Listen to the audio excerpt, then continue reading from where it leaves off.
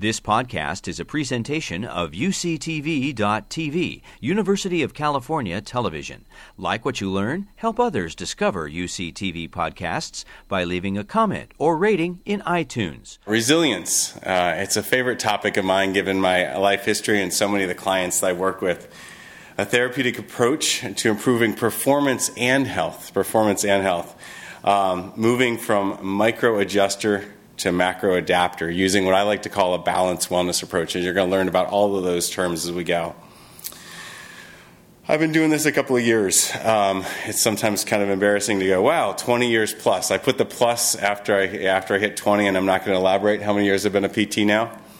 But I've been a strength and conditioning coach for many years, and a cyclist and racer for 25 plus, and again to the plus. Worked with a lot of Olympians, worked with a lot of teams across all disciplines, mostly cycling, but across all disciplines. And I do a lot of getting people comfortable on their bikes. I've been certified as a fitter for a bunch of different organizations and teach nationally and internationally for a bunch of different organizations. With that being said, so much of the learning I've done in my life has been through my own body and through my clients, not just some of the hoops I've jumped through. And some of the best learning I've done is through tonight.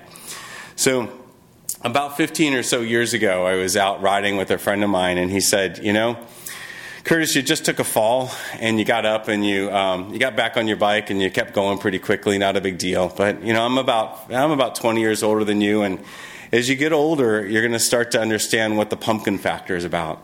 And I said, the pumpkin factor? What in the world do you mean by the pumpkin factor?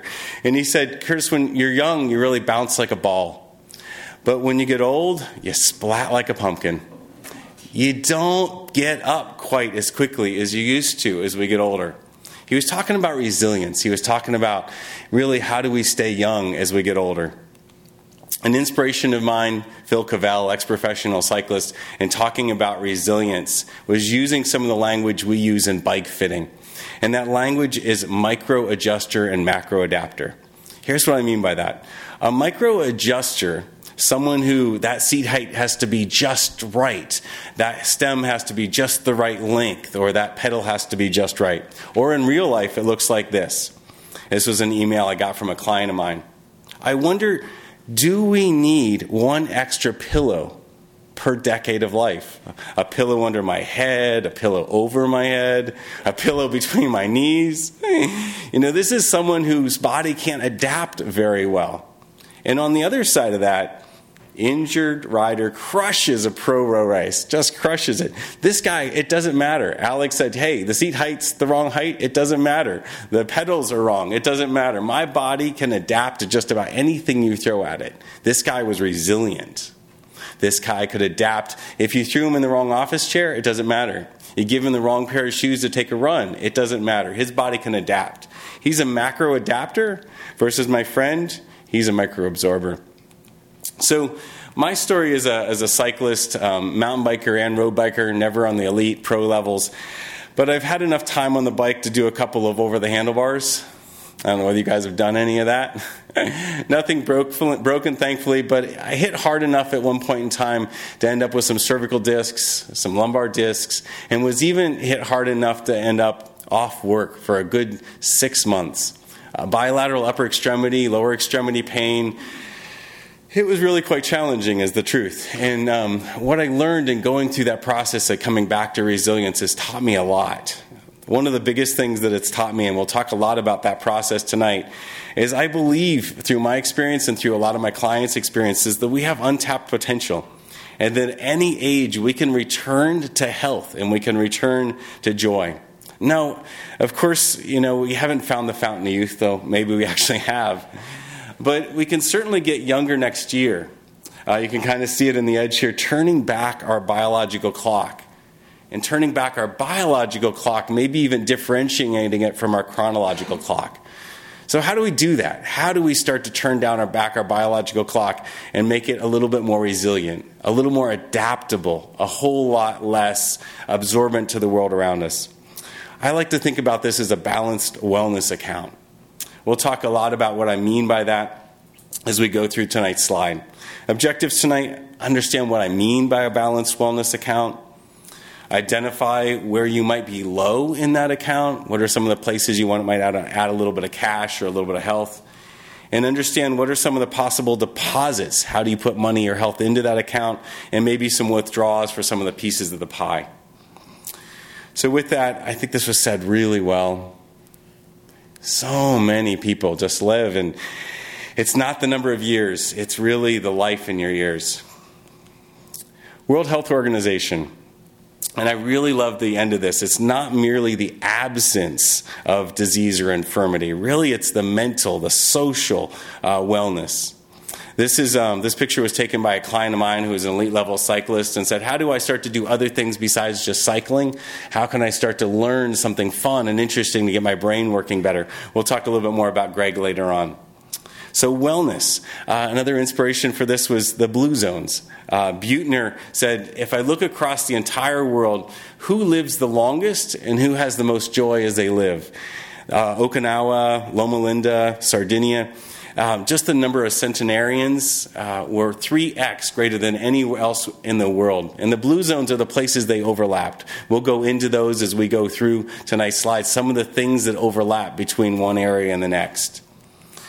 I've divided this in 4 pieces of the pie, 4 pie slices, if you will. If you want wellness, you think about it in 4 different ways. Number 1, let's work on our physical wellness account. Number 2, intellectual. Let's grow our mind. Number 3, emotions. How do we feel? What's our state of being? And finally, social and or spiritual. So that's wellness. Next, let's talk about what do I mean by an account. An account for me is just like any other account. It's an account that you can put money into, a bank account. It's an account that you can take money out of. And just like any financial bank account, we can make deposits into that account. Or what happens for most of us is, maybe we have a loss of a spouse. Maybe we're not quite sleeping real well. Maybe we take a trauma or a fall. We start to sleep a little more. We start to eat right. And then life kind of marches on. And sooner or later, we get in this zone here where whether it's pain or anxiety or frustration, and we start bouncing checks. Over life, our potential wellness goes down, but usually our wellness is way down here and our potential wellness is up here. So as a friend of mine once said, actually, Justin, who's in the audience, he said, many times people's biological age well exceeds their chronological age. Their biological age well exceeds their chronological age. And I want to be the other end of this. I want to start to move the arrow the right direction. If you're not assessing, you're guessing. So these are some of the websites, and you can pull these up after the fact, where you can start to actually assess where you're at in your wellness account and get a sense of what your wellness account is loaded up to be. And I just want you to take a moment to think about it for a second. If you had to say, hey, I'm 60, and I'm actually feeling like I'm 5 years younger or 10 years younger. So I'm 60 chronologically, but biologically I feel a whole lot younger. For me, I'm 47, and as I start to jump into some of these questionnaires, I find I'm a couple years younger. So just think about it for a second. If you had to differentiate your biological and your chronological age, where would you guys be at? Where would you guys be at? Just toss that around. And as you go through the rest of the lecture, get a sense, okay, what things can I do to start to increase my health so that way I decrease my biological age? So that's wellness, number 1. Number 2, what do I mean by balance? Because in truth, if we're not in balance, then things start to crash. For so many of us, instead of being in balance, we end up having one piece of the pie quite a bit more than other pieces. I see this a lot in the population I work with. They have a whole lot of physical health. This is my elite level Ironman triathlete. This is my elite level cyclist, my Olympian. And their physical health is so much that they've actually started to borrow a little bit from their emotional. They don't sense into their feelings, into their being. Their physical health is so much they've stolen a little bit maybe from their social connections. They're in the gym. They're 25, 35 hours on the bike or in the running. Or on the other side of it, I see this a lot in the Valley. A lot of my CEOs and venture capitals walk in as disembodied heads. right? They're just freaking brainiacs. Venture capital, MD, PhD. They're disembodied heads. They're just so bloody smart. But then you start to talk to them about their social account. How well do they connect with their family? How much time are they spending out on group rides versus just beating themselves up the mountain? So think about how balanced are you? Think about how much money do you have across all of your accounts versus are you out of balance in one way or another? So speaking of out of balance, I just want you to think about this question. What's your fullest account? If you had to pick amongst these four, and we're going to go into the depths of each one of these, if you had to pick amongst each of these four, where do you put most of your energy at? Where do you put the least amount of energy at? What's your least full account? Think about it for a second. Yeah, for me, it's so easy to get to jump into all the physical training, so easy to accomplish, get me a little more wattage on the power meter. Next thing I know, I'm not connecting as well with my wife at home, or I'm not getting out on the group rides because I care more about winning that King of the Mountain. So where's your physical account at? I'm going to dive deep into the physical side of things here, really deep into the physical, and we'll talk a little bit about how to start to put money into the other pieces of that account, but deep into the physical. One of my favorite quotes, and I see too many people that are at age 50, 60, and 70 go, boy, I wish I'd started taking care of my body 10, 15, 20 years ago, because too often, more energy, more time, more money into our cars than we do into our bodies. And just to reference back to that, we just have to start to take care of our bodies because it's the only place we have to live. So physical deposits.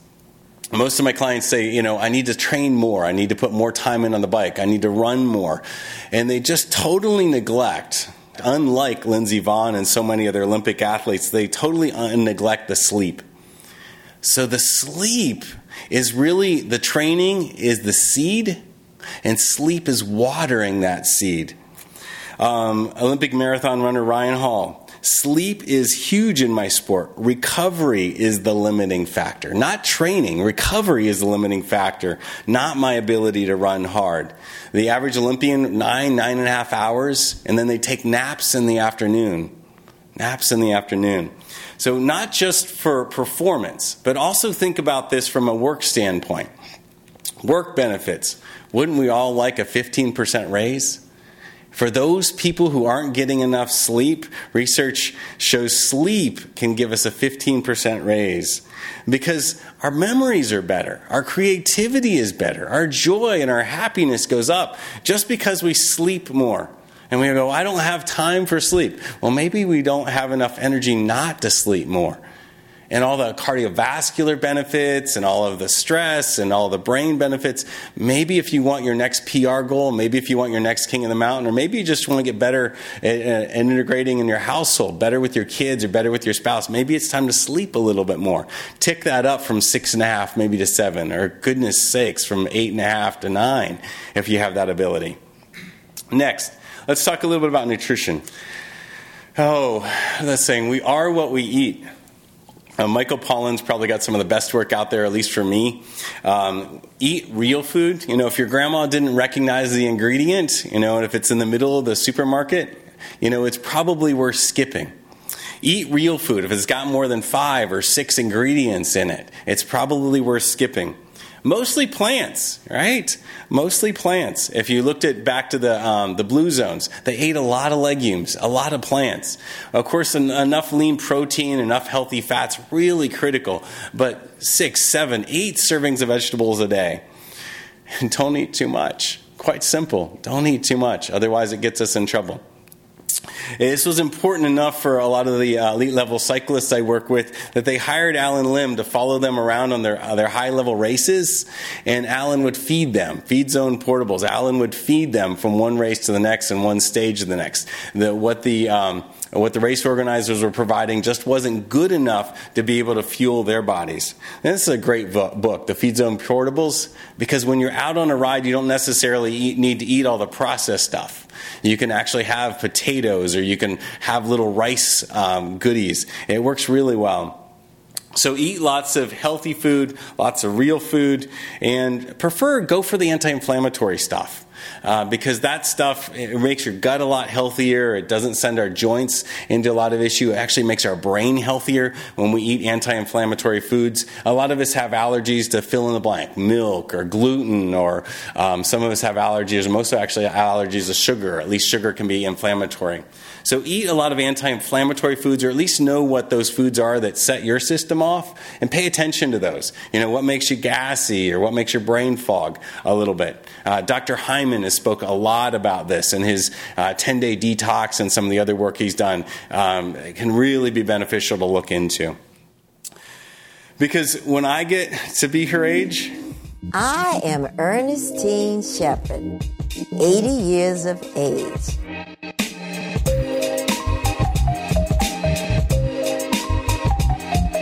I bench pressed 110 pounds. I started training at age 71. I was named the oldest female competitive bodybuilder at the Guinness Book of World Records. So many people just say, hey, it's just too late. I'm 50, I'm 60, I'm 70. It's just not too late to get healthier. So when we're young, we start out with a mansion of possibilities of movement. We can move forward and backward. We can move up and down. We can rotate. Our bodies and our brains have lots of possibilities to think creatively and to move in ways. You watch babies move, and you watch little kids think, and they just think and move outside of the box that we've created for ourselves. We have mansions of possibility of movement. But then what happens to us? This happens to us. We get in an accident. We have a trauma. We crush a helmet. That's not mine. That's one of my clients, but I've got a helmet that looks similarly at home. And those accidents, those injuries, that trauma, that way of thinking, they get us in ruts of movement.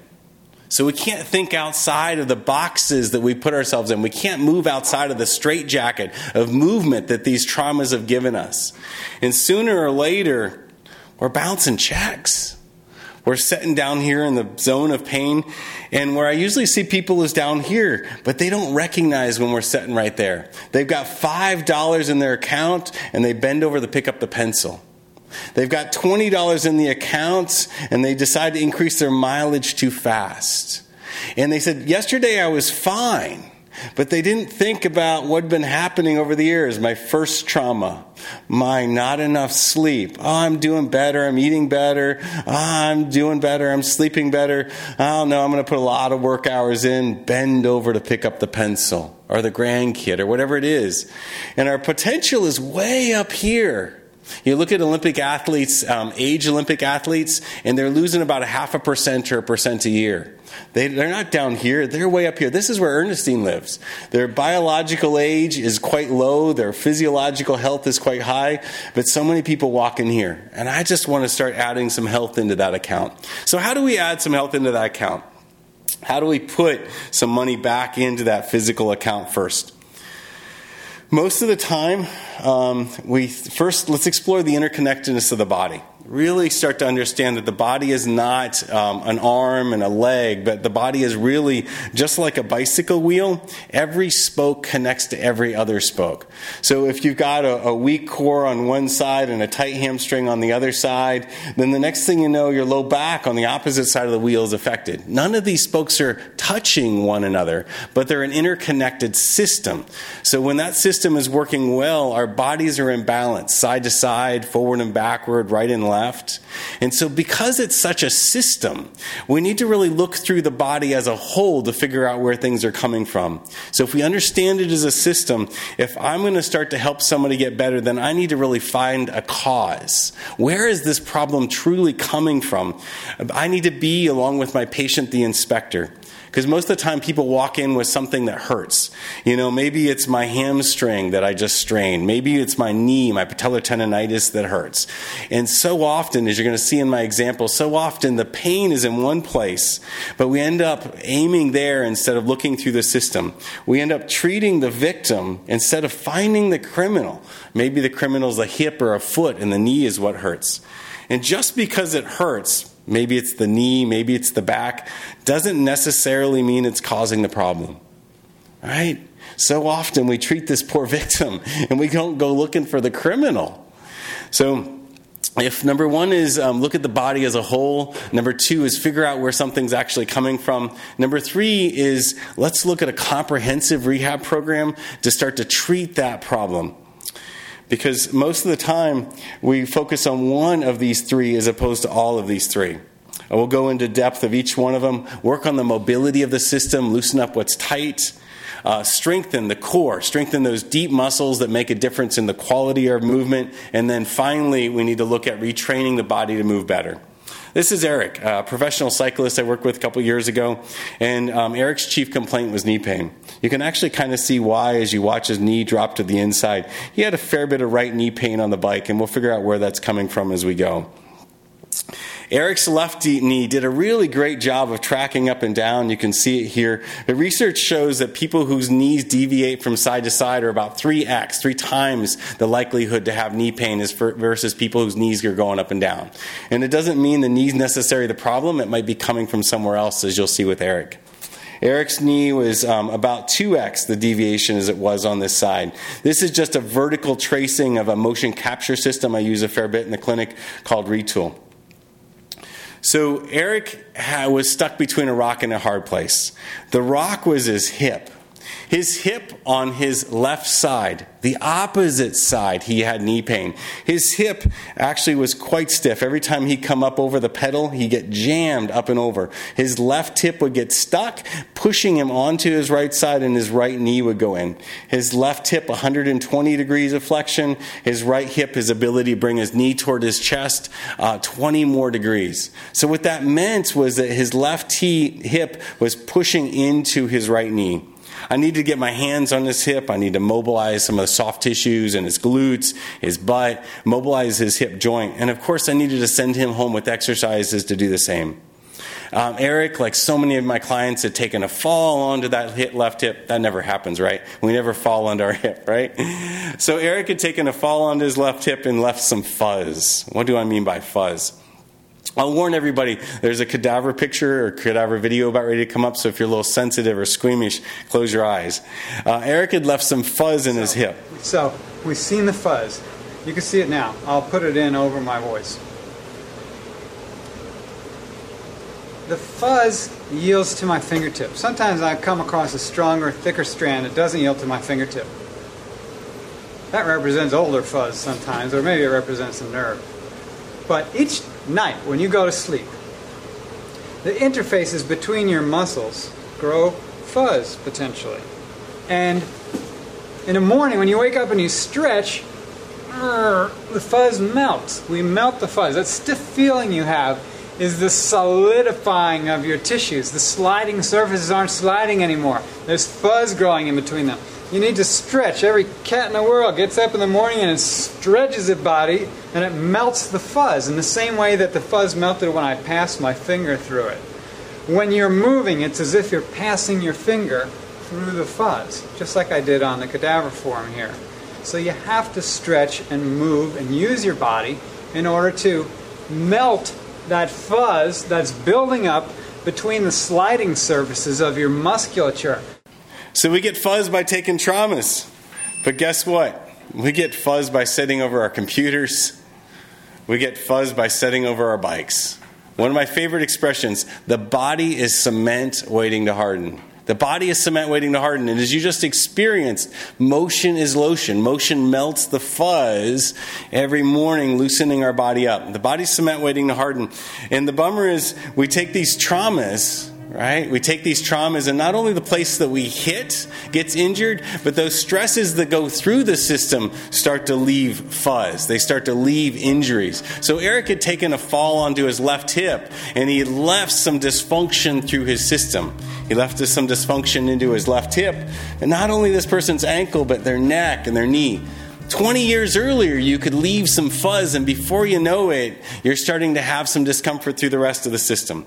So back to Gil for a second. Sliding surfaces are all over your body, and the fuzz is all over your body. And as you move, you melt the fuzz. Now, what happens if you get an injury? Aha! My shoulder. My shoulder is stiff now. I'm holding my shoulder. I go to bed. I wake up in the morning. I don't stretch my shoulder. I'm afraid it hurts. So I'm walking around like this. Last night's fuzz doesn't get melted. I go to bed. I sleep some more.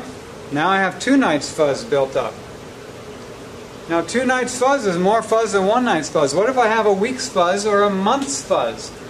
Now those fuzz fibers start lining up and intertwining and intertwangling, and all of a sudden you have thicker fibers forming. You start to have an inhibition of the potential for movement there. It's no longer simply a matter of going, stretch. Now you need some work. Now you might need to do a more systematic exploration of that place to restore the original movement that you lost. And usually this is the case. We have a temporary injury, then we restore our movement. But sometimes we call this aging. The buildup of fuzz amongst the sliding surfaces of our bodies so that our motion becomes limited. The limit cycles become introduced into our normal full range of motion, and we start to walk around like this. We're all fuzzed over. Our body is literally solidifying. Our body is literally solidifying. We walk around like this. We walk around like this. And before we know it, we just can't get ourselves straight again. We leave these little injuries in our body that leave compression points. The duct tape is sitting right here in her calf, and every time I pull her ankle down, that duct tape yanks that fascia. It's a nice place of fuzz. Or over here on the right, same thing, a nice place of fuzz here in the hip. Now this bit of duct tape, imagine Velcro stuck together, or you can also imagine 2 pages of a book that don't slide on one another. We end up with these places in our body, and the next thing we know, our body is moving around that place. So we're moving around a hip that doesn't move well, and the next thing you know, the opposite knee hurts. Or we're walking with a rock in our shoe, and the next thing you know, our ankle not only hurts, but so does our low back. So we need to loosen up these places of fuzz and get our systems back in a whole lot of balance. Because remember, one place on the body will affect the next. And if the system's not working well, it's not balanced side to side, it's not balanced up and down, and not only are you likely to have a knee discomfort, but you're likely to have hip or low back pain. And that essentially creates dragging brakes. Right? We all walk into the mechanic and say, or make our bikes work better. But if we had a dragging brake, that's the first thing we want to do to make ourselves better. We end up with dragging brakes because we end up with one spoke that's tight, or one spoke that's loose, or an ankle that's stiff. And so when we start to do a squat, or we bend down to pick up our kids, we start to do a lunge or push on the pedal, instead of our knee tracking straight, in Eric's case, the knee starts to drop in, the hip starts to drive into the knee. And the dragging brakes starts to push on everything. So our goal is really to start to get the body loose so that we might not be able to do this. Right? Anybody recognize that guy? Anybody? Peter Sagan, right? Amazing. Just freaking amazing. And yes, he is going to make it. Probably my favorite part of this video happens right. He makes it down to the bottom. Wow. But right here when this guy's like, hey, check that out, man. That's freaking amazing, right? That's freaking amazing. And little did he know, or he probably didn't know he was looking at. And not only does Peter have amazing flexibility, but this is also the guy that can ride up on a car and park his bike. Amazing coordination and freaking phenomenal strength.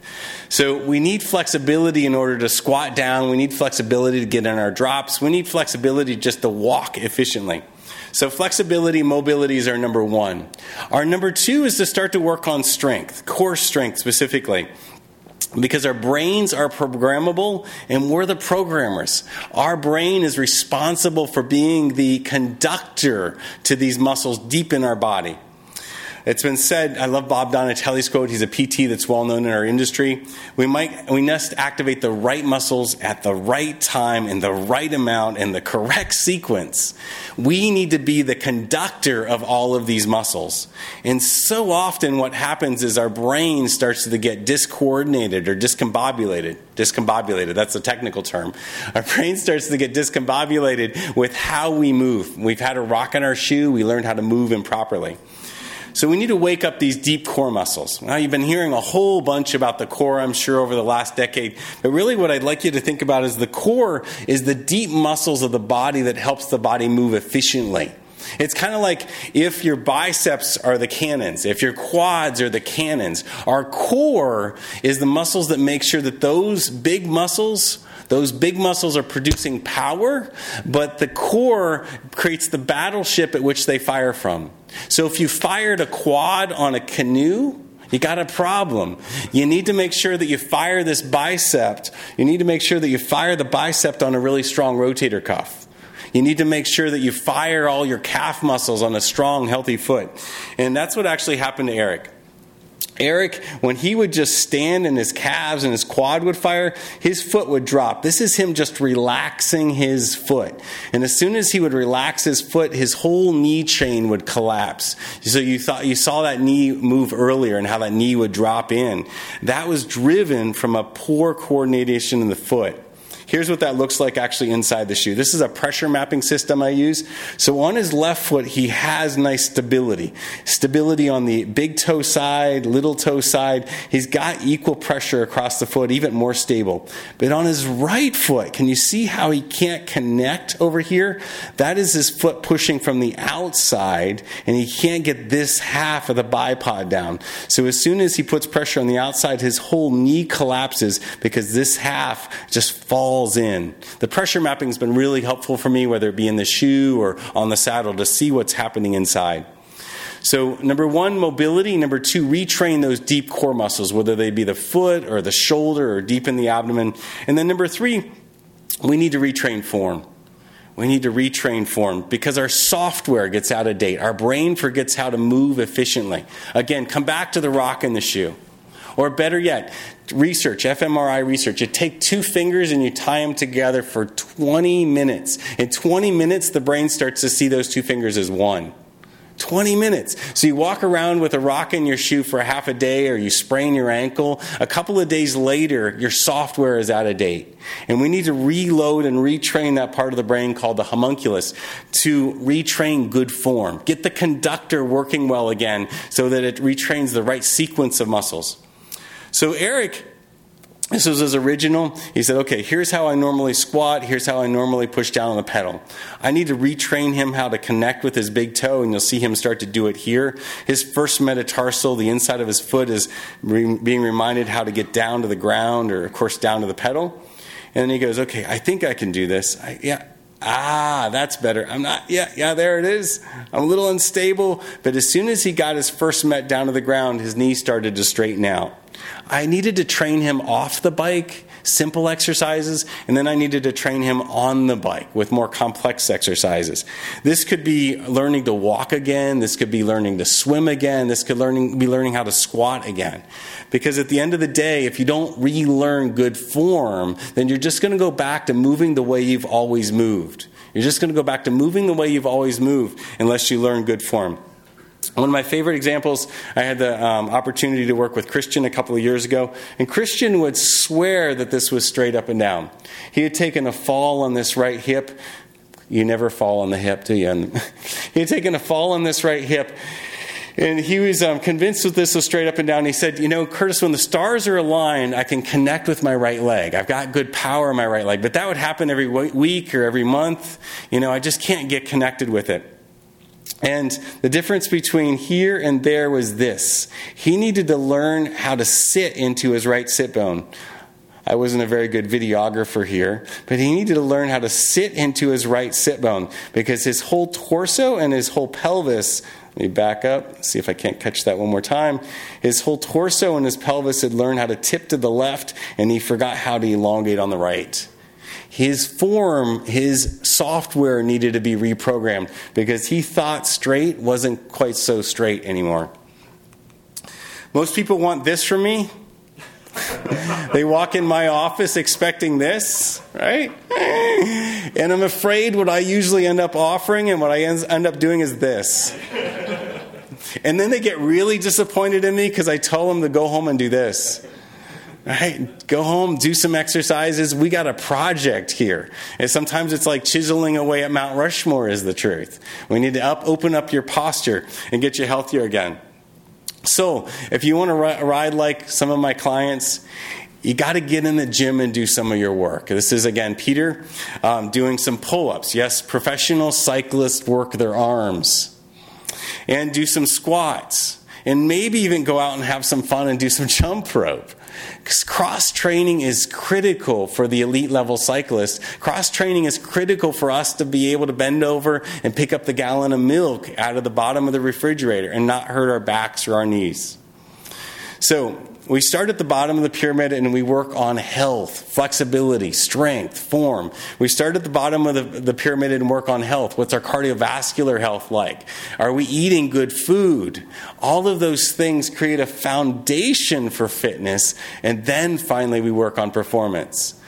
Most of my clients walk in and they say, I want that king of the mountain. I want that 5 or 10 extra watts. Who cares about sleep? And they're working on the performance end, and they never really get to the health end.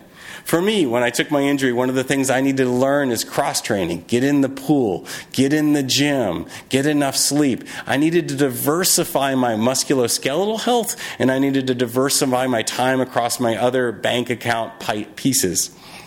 Speaking of other pieces of the pie. We've talked a lot about physical. Physical is where I spend a lot of my day, but you can't just rely on the physical. We need to start now to think about how the other pieces of the pie, the intellectual, the emotional, and maybe even the social, spiritual, make a difference. Dan Siegel, just a really, really powerful physician who's been very inspirational for me, talks about this really well in his Healthy Mind Platter. You can dig this up. His online website is quite good. What are some of the ways we can put health into our mental account? Probably one of the biggest when I think about it, intellectual, is this. At any age, we can keep learning, and we should keep learning. Because, and the old saying goes, if we don't use this, we lose this. And the more we challenge it, the better it works. Neuroplasticity is now just out there. When I went through school, however many years ago that was, when I went through school, neuroplasticity, quote, didn't exist. Once it broke in the brain or once it was disconnected, it was gone. Now we're really starting to understand that it's possible to continue to get smarter. It's possible to continue to get wiser. So we need to continue to learn. As I mentioned, my client Greg Hilson just loves now taking photography and not just spending 20 hours plus a week on his bike. And he's finding a lot more joy and connectedness because he's learned a new skill, and it makes him happier, healthier, and probably a better cyclist. At least now he's a cyclist that enjoys the scenery, and he's looking around a lot more. Playing is critical for our intellectual, for our emotional health. To learn to start to see the world around us as a place to play in brings us a lot of joy and brings our intellect a whole lot of health. Mental rest. If you're not spending some time, and this is in Dan Siegel's work, if you're not spending some time decompressing, it's actually okay to watch one of those shows that you zone out for a half an hour or just kind of chill out on the couch. If you're not spending some time mental rest, then you're not doing your brain good. And finally, and some of my favorite research is focus. In research pioneered here at UCSF, scientists have discovered telomere shortness predicts disease and mortality. Telomeres are the end caps, the DNA caps that protect the end of our chromosomes. Chromosomes typically shorten with age in response to physiological and psychological stressors. And the real interesting thing is if our minds start wandering, then we start to change our telomere length. What I'm getting at is if we start to work on our ability to stay attentive, stay focused, stay in the moment, then our brains are going to be healthier and our bodies are going to be healthier. Check out some of the telomere research. It's really quite phenomenal how we can change potentially our longevity and certainly our mental health. And because it's all connected, like a spider web, this is some of my favorite research. Interventions targeted at improving leg power. You get stronger in your body, and you might increase your health and improve your cognitive aging. One piece of the pie helps every other piece of the pie. Get stronger and your brain gets better. You get your brain better and you get stronger. You start to connect with your heart and you might just get smarter. Each piece of this spider web affects every other piece of the spider web. So that's on the intellectual side. Let's talk about emotions, feeling, and being. Oh, boy, probably one of the most meaningful times in my life was working with Ben King. I worked with him probably a half a dozen years ago now, and I didn't know at the time, But Ben had gone through some real challenges when he was a high school athlete, really got stuck in some bulimia and get stuck in some other emotional challenges. And I've just been so proud of him for recently his emotional courage, his emotional health, and his vulnerability in coming out and talking about it. For me, what this was is just a real indication. I see it so many in professional cycling, or for that matter in ballet or dance, so much that these stresses, these emotional, intellectual stresses, they drain on us a lot. And if we're not intellectually capable, if we're not emotionally capable of dealing with some of these stresses, it can really put us in a challenging place. And to be able to start to work on our emotional bank account, our emotional health, can help us keep out of some of these holes. And again, just really hats off to someone who had the courage to step out and say, here's some of the challenges I've had, and here's some of the ways we can move this sport and move our society forward. So, that's on the withdrawal side. On the deposit side, and something that's really been hitting me a lot lately, and something that made a huge difference for me and me getting out of the hole that everybody seems to be starting to discover. And I'm so grateful for it.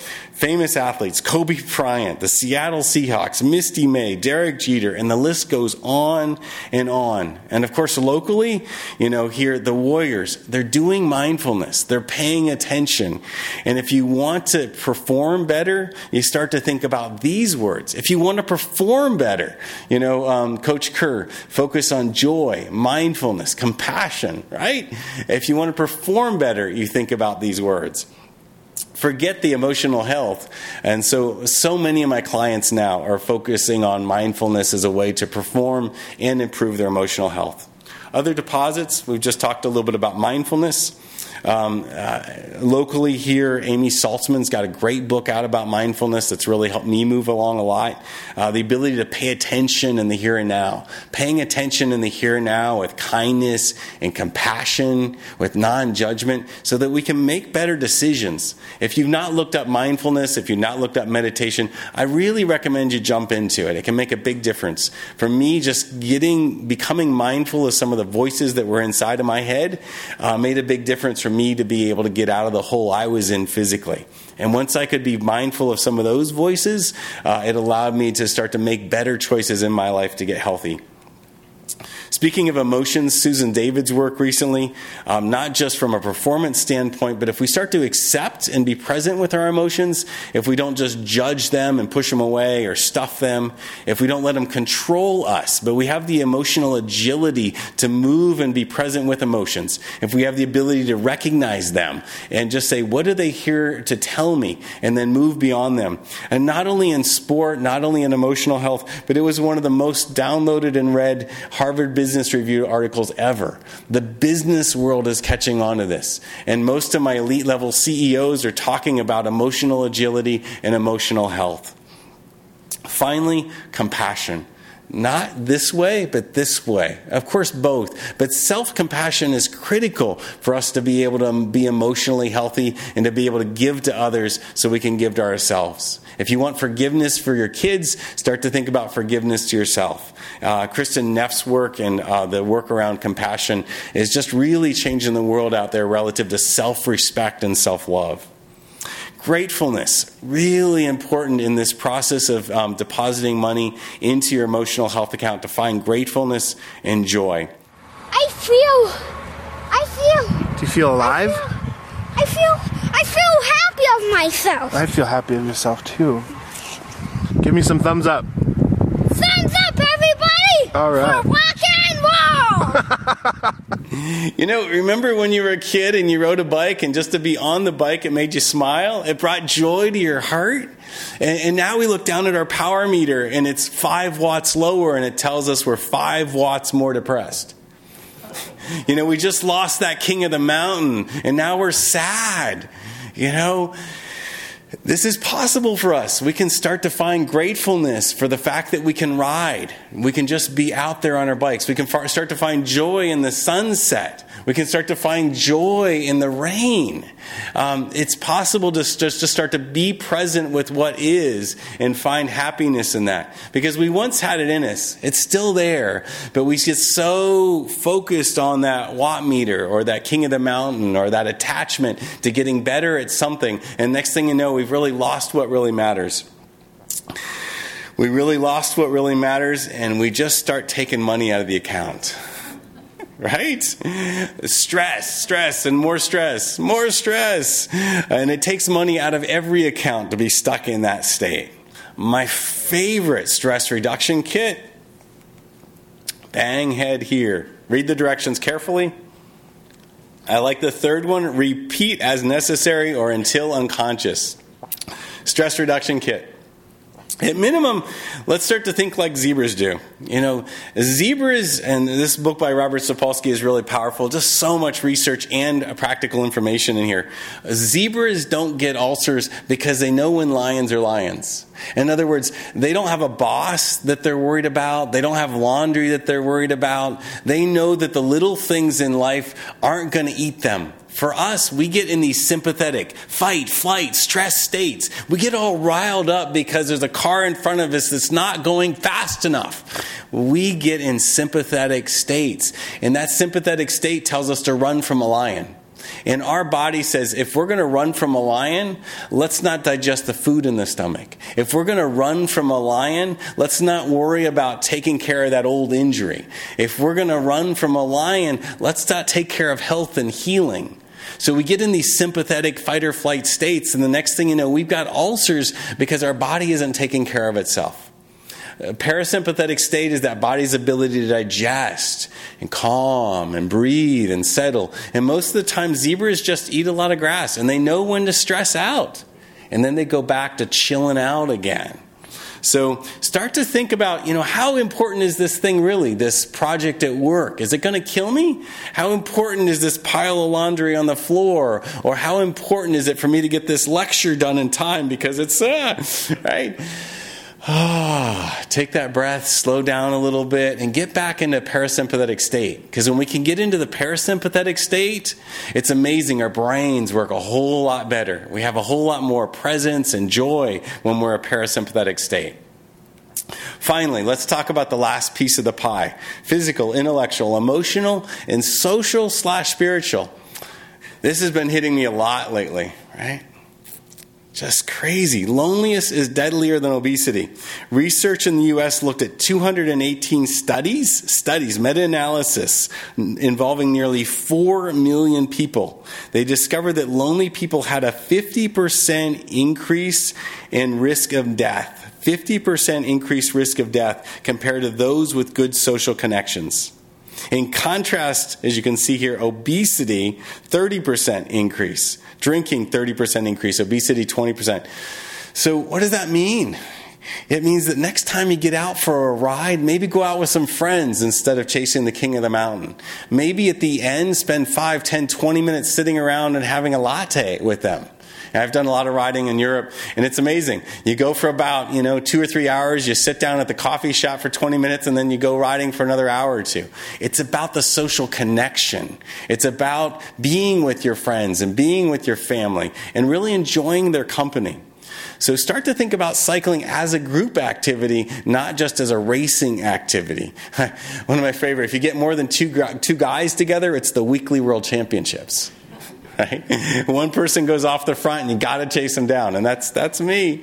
But start to slow down and connect a little bit. It'll make a big difference in how long you live if you start to connect. Let's not be so lonely, be so disconnected. So that's the social piece. How about the spiritual piece? I'm going to read this. Brene Brown, spirituality is recognizing and celebrating that we are all inextricably connected to each other. Inextricably connected to each other by a power greater than all of us, and that connection to that power and to one another is grounded in love and compassion. That connection to one another is grounded in love and compassion. If we go back to the blue zones, one of the things that all three of those cultures that lived past 100 had in common was a sense of spirituality. And I'm not saying God, I'm just saying a sense of connection to something greater than each other. Dan Siegel, what's wrong with the human mind that quantum physics understands that everything is connected, but the human mind doesn't believe it's true? Quantum physics says it's all connected, but we can't see it or believe it. Dan Siegel also, spirituality, understanding the purpose and why we're here, and understand having perspective and meaning to our life. So let's go into some of the deposits. Purpose with life, just really, really critical. Why are we here? How can we contribute? What can we add back into life? How can we give to others and not just for ourselves? And then finally, social connectedness. How can we start to be with our friends and be with our family in a way that really makes a difference? An inspiration for me, I've met him a couple of times, someone who really has his life in balance. If you don't know Jens, probably the one of the best things is this guy loves to have fun, and damn, is he a good athlete. He has a lot of hobbies, geocaching being one of them, and he goes out and spends a lot of time not only with his friends but with his family. He puts family first, and cycling is in the mix. Family first and cycling is in the mix. Today I also have in the audience Larry Nolan.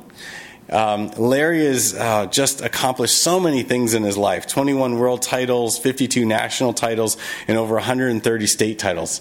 One of the things Larry said to me as we started talking about this lecture is his social connection with the juniors that he coaches, his social connection by putting on a lot of the races that he does, has really made a huge difference in how happy he is in life. And his ability to accomplish those world and national titles has been helped out by those connections.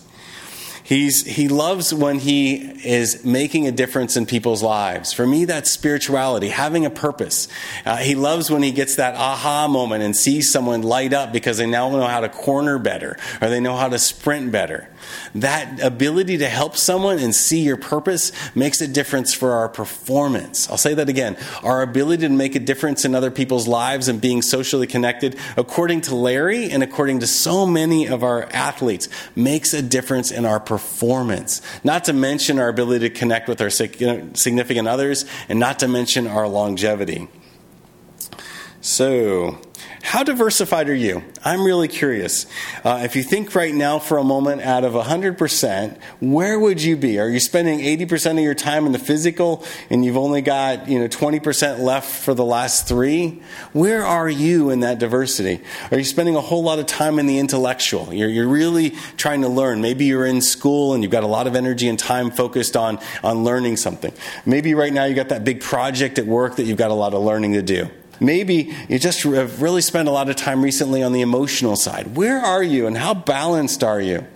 Think about the amount of time and energy you're putting into each one of these. Just take a second to toss that around. Where could you put a little bit more energy and time into? And what might be the best return on your investment for energy and time? It's like a bank account. If you have all your investments in one account and the market crashes in one account, how diversified are you?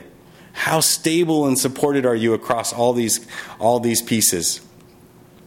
Or, like so many, are you just really tipped to one side or the other? So, let's come full circle and wrap it up. Wellness. Wellness, according to the National Wellness Institute, is an active process. Becoming aware and making choices to make a healthy and fulfilling life.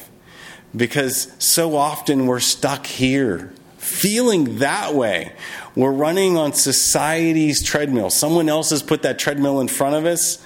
So let's start doing the things that we finally care about. Going to places we really want to go as opposed to just spinning our wheels. And let's start being the people that we want to be. And feeling the way we would like to feel, as opposed to just being sad and unhappy and depressed. It's so easy to get stuck in those places, and next thing you know, we're unhappy and we don't need to be there. Our performance is going south and we don't need to be there. Too often, we just continue to climb whatever ladder's in front of us. That ladder of success. Get to the top of that chain, whatever that chain is. Yay, we've accomplished our goal, but then, right? It's leaning up against the wrong building. Or maybe you've chose the right building, but right? It's up against the wrong wall. Yay, I've got more money in my bank account, but I'm not any happier. Yay, I've reached the king of the mountain. Look at all that wattage I've got sitting there. But next thing you know, you're just not feeling much joy, gratefulness, fulfillment.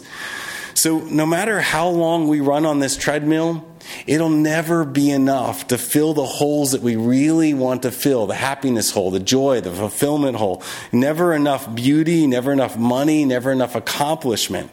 Because in the final analysis, we find ourselves here. I wish I'd had the courage to live a life true to myself, not the life others expected of me. I wish I hadn't worked so hard. I wish I'd been a little bit more carefree.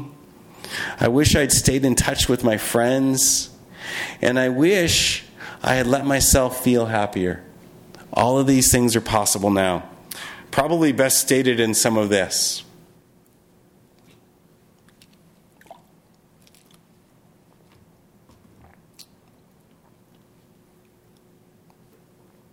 Right?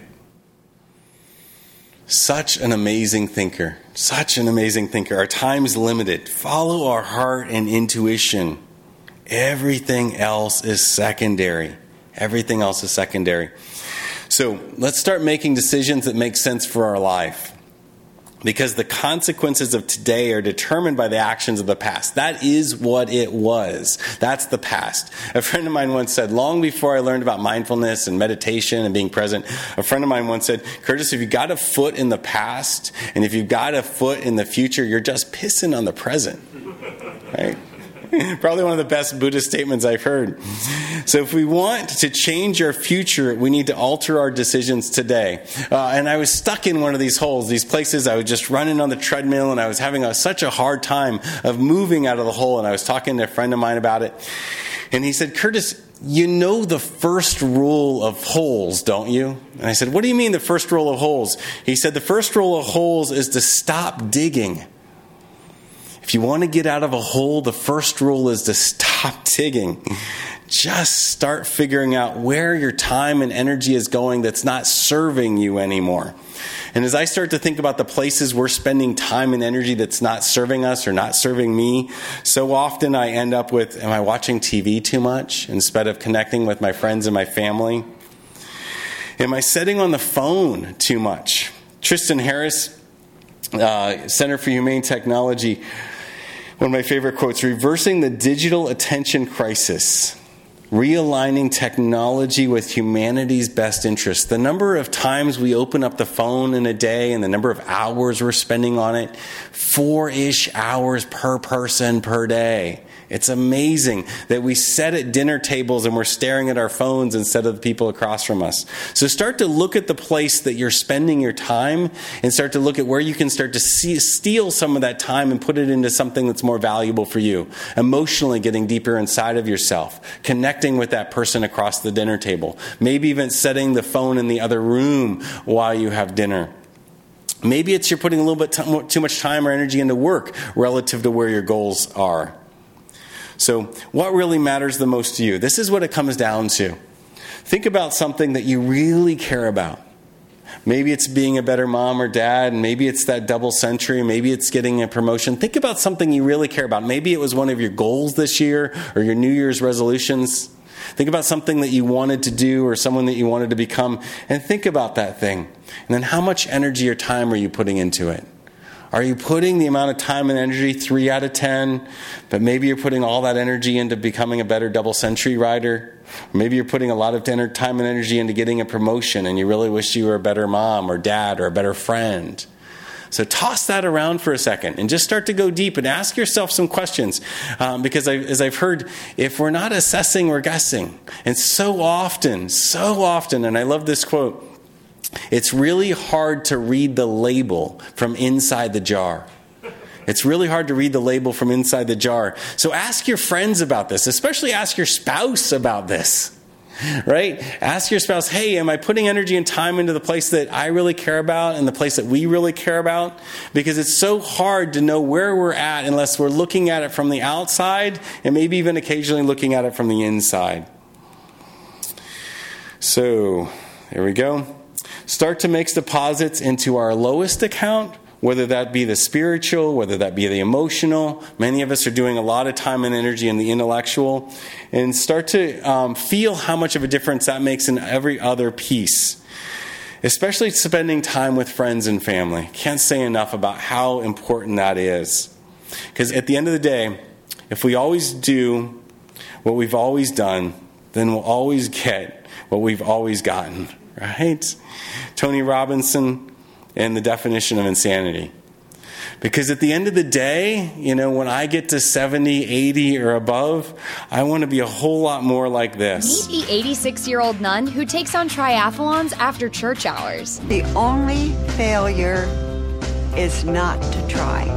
She's the Iron Nun, also known as Sister Madonna Buter. At 86 years old, she's broken more barriers than many people half her age, competing in more than 40 Ironman triathlons.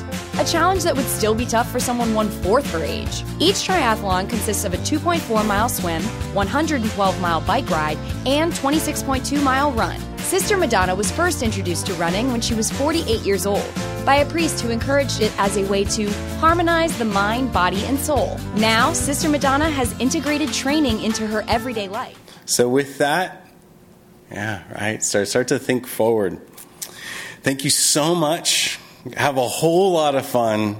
And when in doubt, try to keep the rubber side down. Thank you. We're going to open it up to questions. Thank you.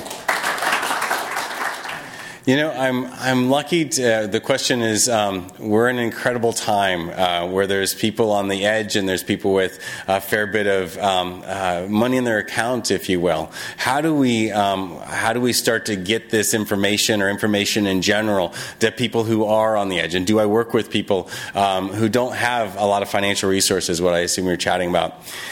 For all the, and it's not sitting here, but for all the crap I give one of these, and I'm really trying to use this a whole lot less, I'm grateful for the information that's going to come through these. The number of people nationally and internationally that are having phones and have access to free information. This lecture will be free online for anybody who wants to dig into it.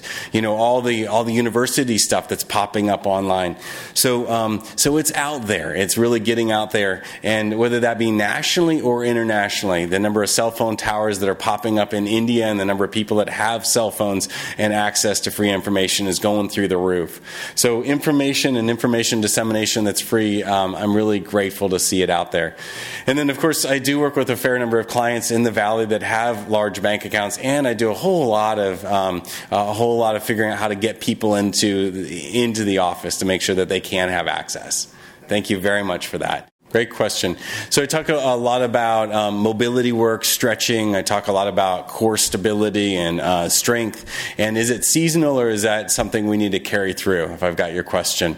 So let me divide that into two categories. First, to say the strength piece of it depends upon age. If you're 30-year-old, 25-year-old and under, and you're an elite level cyclist, a lot of strength training can be really detrimental to the performance. But if I leave that aside, you're 30, 35, 40, keeping in the gym to some extent throughout the year can be really valuable. That's the strength piece. Even if it's just once a week to maintain strength will help your performance. So that's strength. Yes, keep some of it in throughout the year, unless you're that tiny little bit. And if you're 25 years and younger, strength training probably in the off season. But then the other two pieces that were there, the mobility and some of the core. Every athlete I know at a high level does, not every athlete, that's a big word, most athletes, almost every athlete I know does some mobility training, stretching, foam rolling, etc., and or some core local muscle stability work. And they find that the more mobile they are, think about Peter Sagan for a moment, the more mobile they are, the longer they can stay in their aero bars. The more mobile they are, the less that hip or that knee hurts, that old accident. So working on mobility, day in and day out. If you watch almost every elite level athlete before they hop on the bike or they hop on the field, they'll go through a mobility program. They'll go through a little bit of a core, priming the pump. Wake up your core, wake up your mobility before you hop on the bike. That way, once you hop on the bike or you go out and you train hard, that mobility and that core control, realigning the brain, makes a big difference for how well we perform. So keep those in year round, almost daily. It's like brushing your teeth, right? We brush our teeth every day, twice a day. Mobility is flossing our body. Every cat in the world stretches. And not just that whole mobility, but floss that area that hit the ground a little bit more and wake up that core a little bit relative to the way that you had a surgery some years ago. So keep mobility in year-round, keep core strength in year-round, and then there's a tiny little section where you can have a debate about strength training and whether you go year-round with that. Yeah, great question, really great question. What's the medical term for fuzz? Adhesions. Adhesions. You get one surface not sliding on the other. If my shirt was glued to my skin, I wouldn't move very well. So fuzz are adhesions, and it's amazing. The oil between each layer starts to dry up, and the next thing you know, you got stickiness. Medical term for fuzz. Thank you. Yeah, as we get older, what's the best way to help our fuzz out is the question. Are there certain types of exercises that really improve fuzz more, improve the mobility around fuzz? I'd say that that's more specific to the person. What I would say is this: make sure that there's some soft tissue mobility in there. What I mean by that is hop on a ball and roll out your hip, or hop on the foam roller. Make sure there's some type of self-massage that's in the list, and then make sure there's some type of strength training through your entire range. So whether that's, yoga strengthening toward the end of the range, or whether that's, getting into the gym and making sure you're really stretching out and strengthening those hamstrings. So I would say mobility work, number one, and massage, and then number two, some sort of strength training through the entire range. Both of those will improve those layers sliding and gliding on one another. Great question. Yeah, so if I'm hearing the question right, is we walk into, especially a Western medicine physician, and we have an injury or an issue, how does an average person, walk into that physician's office or that healthcare practitioner's office and say, I would like to look at this from a systemic standpoint, as opposed to, let's just point to where it hurts. Is that what I'm hearing? So number one, walk in as educated as you can. Go online and do some of that research. Don't be afraid by the crazy stories out there, but just start to understand, things are interconnected, as you've seen here. So go in as educated as you can, whether that be a musculoskeletal issue or whether that be a visceral or vascular issue. Having some ideas and some questions. And go in with questions. Hey, could this be this, or could this be that? That's number one. Number two, be the investigator of your own body. And here's what I mean by that. I'll never forget this. A close friend of mine, this has been 20 plus years ago when I was a new PT, she was having shoulder pain. And as a new grad, a new PT, I was like, hey, we can help that. We can fix that. And one day, 3 or 4 visits into it, and I was just kind of helping her as a friend, 3 or 4 visits into it, she said, Curtis, there's this really weird thing that happens to me, in that, when I wake up in the middle of the night and my shoulder hurts, if I just eat something, I feel better. And I went, what? If you eat something and you feel better? And we came to find out that the gallbladder refers to the left shoulder. And so what I'm getting at is, if you start to listen to your body and you start to go, boy, every time I do a deep squat, my left shoulder hurts. Or every time I sit too much, my neck hurts. Or it's interesting that, I have these headaches in the middle of the night. If you can go in with a lot of information about your body, you can start to tease out. Basically, you become the investigator. And a lot of these things that you might not be able to piece together, someone with a good medical background who's open to this interconnectedness can start to piece things together. That's number one. So be a good investigator, listen to your body, go into it with as much information as you can. Number two, if you're not connecting with the healthcare practitioner that you're working with, and a couple of visits into it, you're not moving forward and you're not getting good answers, know that there's someone else out there that might be able to help you out, whether it's a different doc of the same profession or whether it's a functional medicine doctor. The number of people I send out to, hey, the physical therapy is not working, let's try acupuncture, or let's try chiro, or let's get you back to your doctor, because this seems to be not musculoskeletal. So don't give up hope and keep searching through the system. Some people find me a year or 2 years into problems. And if it's not working relatively quickly, you're not seeing changes, then ask that question, is this time to change? So go into it with knowing that there's an answer out there, change if it's not working, and really be the investigator of your own body and come in with as much information as you can. Yeah, great question. Thank you. Other questions? Okay, then. So with that, I just want to leave you with a couple of things, since I've just got a minute or two. Probably some of my favorite books out there around change, because some of this comes back to change.